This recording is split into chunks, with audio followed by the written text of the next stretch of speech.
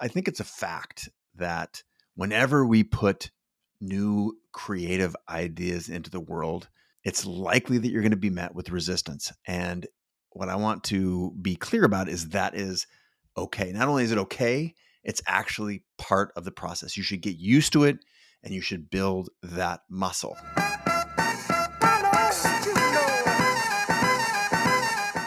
You may have heard the phrase show, don't tell. That is the core principle of today's show. Speaking of show, here on the Chase Jarvis Live Show. And I think it's a fact that whenever we put new creative ideas into the world, it is a likelihood, it is a reality that there are going to be people who don't get it. For any number of reasons that we don't have to go into, people might not get your idea. They might not appreciate it, value it, think it's interesting. They might even understand what you're trying to do. That has to be okay. It may be outright rejected, even by most of your audience, whether that's 1 million or whether that's 10 people. It doesn't matter. It's likely that you're going to be met with resistance. And what I want to be clear about is that is okay. Not only is it okay, it's actually part of the process. You should get used to it and you should build that muscle.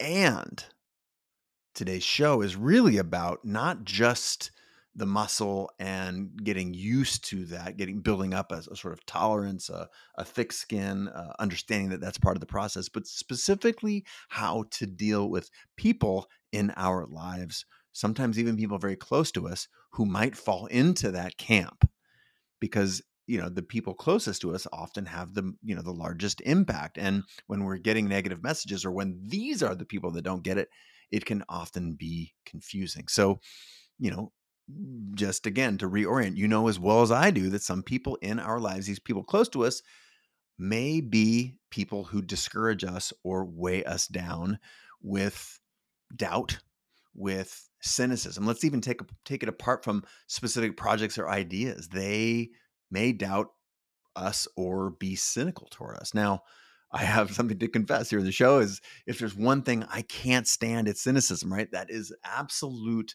poison.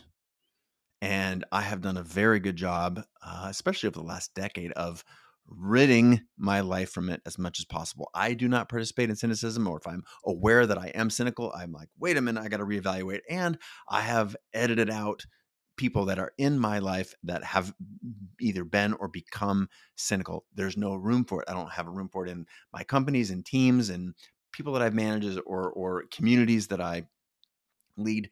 It's poison. One of the reasons that it's poison is because these cynics, they expect the worst of everyone, and they are so, predictive of failure around every corner that it becomes a self-fulfilling prophecy. And if we're looking to have rocket fuel for our ideas or for our dreams to achieve this escape velocity that we need in order to make the best work of our lives, having cynics hanging around, it like kicks on the fire suppression systems and keeps us trapped in orbit, right? We haven't gone beyond the gravitational pull of the thing that we're trying to be better than, or to become, or to escape. It's outrageous that so many of us tolerate this. And I want to ask the question here in this episode today of you. Are you tolerating hostility and negativity in your personal lives? And also something you should be aware of. Some people, they name this, I just want to be honest with you. Are you tolerating it? And are you letting these labels that are masquerading as honest, but are really just bringing you down? If these people are in your life, it's your job to regulate, to audit this. And if this is happening to you, I cannot recommend specifically auditing enough. Auditing your circle. Auditing your circle. Now, I shared recently in a previous episode of the micro show here on this show called How I Changed My Life. If you're a newsletter subscriber at chasejarvis.com/email, I went into detail specifically with some points of how to audit people in your life, because it sounds scary, right?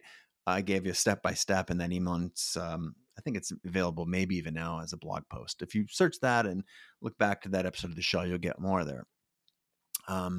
Because this was a huge win for me as I learned through some trial and error, to be fair, to audit the people in my life.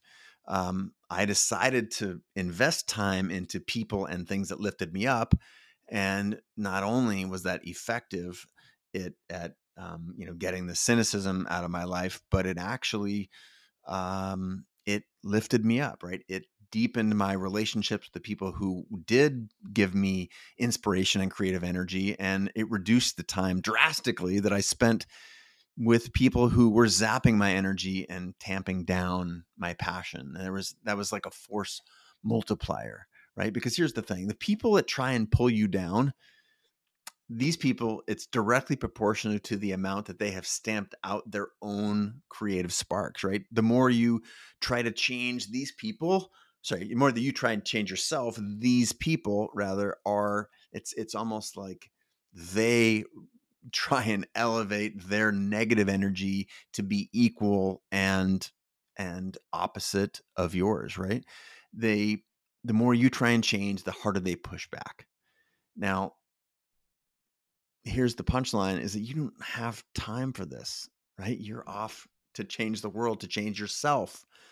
And if you're spending so much time trying to awaken other people's creative energy, the people who've given up on their dreams, who are trying to stamp out yours, that is going to negatively impact you.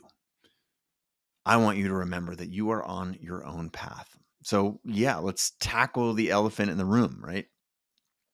It might be true also that someone, I mentioned this person may be close to you, and it's one thing to talk about editing your friend circle or your work circle, your peer circle, but let's talk about maybe this is a family member, maybe if it's just even a spouse, right?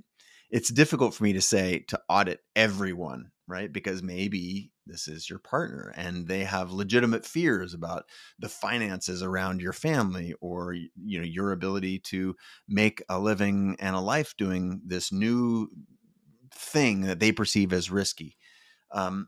This is an important part of your journey, and one we don't want to leave our spouse or partner behind. So what can you do in this case? This is, file under this. If this is auditing your circle, there are people that you can remove from your life. There are people that you don't want to leave behind. So how do you bring them along? The best medicine I have, the best recommendation, prescription for this is, instead of telling them all the things that you're going to do and how great it's going to be, and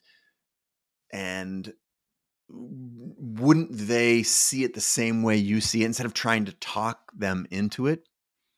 This is why I open the show with the phrase "show, don't tell." Because instead of them telling them, focus on showing them. Start doing the work. You don't have to say, look, I'm going to leave my job in 6 months and I'm going to go become a fill in the blank.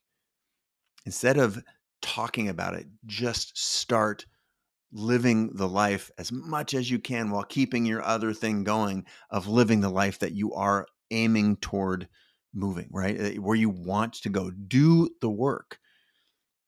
And what you'll start to see when you actually do the work is they will notice and they will say, wow, I see you're doing a lot of fill in the blank. Like, yeah, I'm getting so much energy from this thing. You do that often. You do it, when they wake up in the morning, they'll see you there working at the kitchen counter before your day job, or when they're off to bed at night and they see you working in front of, your tools, whether that's your computer or your anything, fill in the blank, whatever it is you're doing. You're out in the garage tinkering with this thing that you are very excited about, or playing the guitar, whatever your passion is. Right? When you start to demonstrate your own passion and commitment alongside of introducing what you have in mind, or maybe long in advance of it, when you start making progress and showing without telling, showing your commitment, demonstrating it, the people who love you, they become a part of your journey. They actually become inspired. They're more likely to be on board with your new behaviors. And ultimately, when you introduce this concept at some point in the future, or in parallel with these activities, they will be able to see that you have new behaviors and they will be able to feel the declarations of your intent. And this, my friend, is, I don't know why this is a secret, but so few people understand this process. Once your family, these loved ones, these people who are very close to you, who have maybe poo-pooed on your dreams in the past, or that if you introduce it, they're likely to resist. Once your family sees the positive effects of your creativity in action, I find it hard to express the value that will bring to not only your relationship with them around this particular thing, but how it will impact positively your mental, your emotional, and even your physical well-being, right? When they see you in turn getting all of that benefit without talking about everything that's going on, you're just doing the work and getting the benefits, demonstrating how it makes you feel and what kind of person you are when you're in that mode. Once they can start to feel that, this in turn then helps them come on board. Now, I want to explore for just a millisecond if it does not have that effect. And if it doesn't have that effect, it is time to have a difficult conversation. And I've been coaching this for, I'd say more than a decade. And there are times when you have to have these tough conversations. And in these tough conversations, when after you've been demonstrating, showing, not telling for some extended period of time, and there's still a fear or cynicism or resistance around what it is that you're doing, or in these new ideas that you want to introduce, of a new, way you want to be in the world, or a new hobby, maybe even a new life. If you enter these conversations with love and humility, and above all, honesty around the idea, like, this is something that I need to do to be happy. I am pursuing this calling that is inside of me, and I would love your support. If you can approach it like that, these tough conversations, I believe you will have success, or at least a path to success. Maybe co-therapy, there's all sorts of other ways this can go over time. But I believe, again, part A, demonstrating that you love your thing, show, don't tell. If after a long period of time they're not on board, you can have a tough conversation. That may lead to other tough conversations over time. But at the end of the day, you have to be who you are at your core. Because if we're stamping this out, tamping this down, you've got a real problem. Now, getting everyone on board in your life is not required. I talked about how to edit out, people in your peers and friends circle. And then when you have done that, the peers and friends that you are spending time with, the work colleagues and collaborators, when they have the energy that you want, that is, juice. On family, not having them on board is not required. If you can get them on board, this can be a miraculous source of strength and support. And I will sort of maybe wrap up by acknowledging that accepting the support, the energy from peers and from friends, accepting support is not a sign of weakness. It is actually a profound human strength that demonstrates your vulnerability, the relationships and connections that you have and can make, and that can provide, a wellspring of benefit, of joy. And once you've established these healthy relationships in both areas of your lives, within your family and external, and audited them in a healthy and productive way, you will be surrounded by people who are supportive of your journey. Once you do that, or as you're doing this, it's time to remember the work. Don't give up on the work in order to do this. Remember, doing the work is a part of the process. Go through hard times with family and friends, build those relationships, and above all, just remember to get back to work. Nothing beats negativity, nothing beats procrastination like creative doing.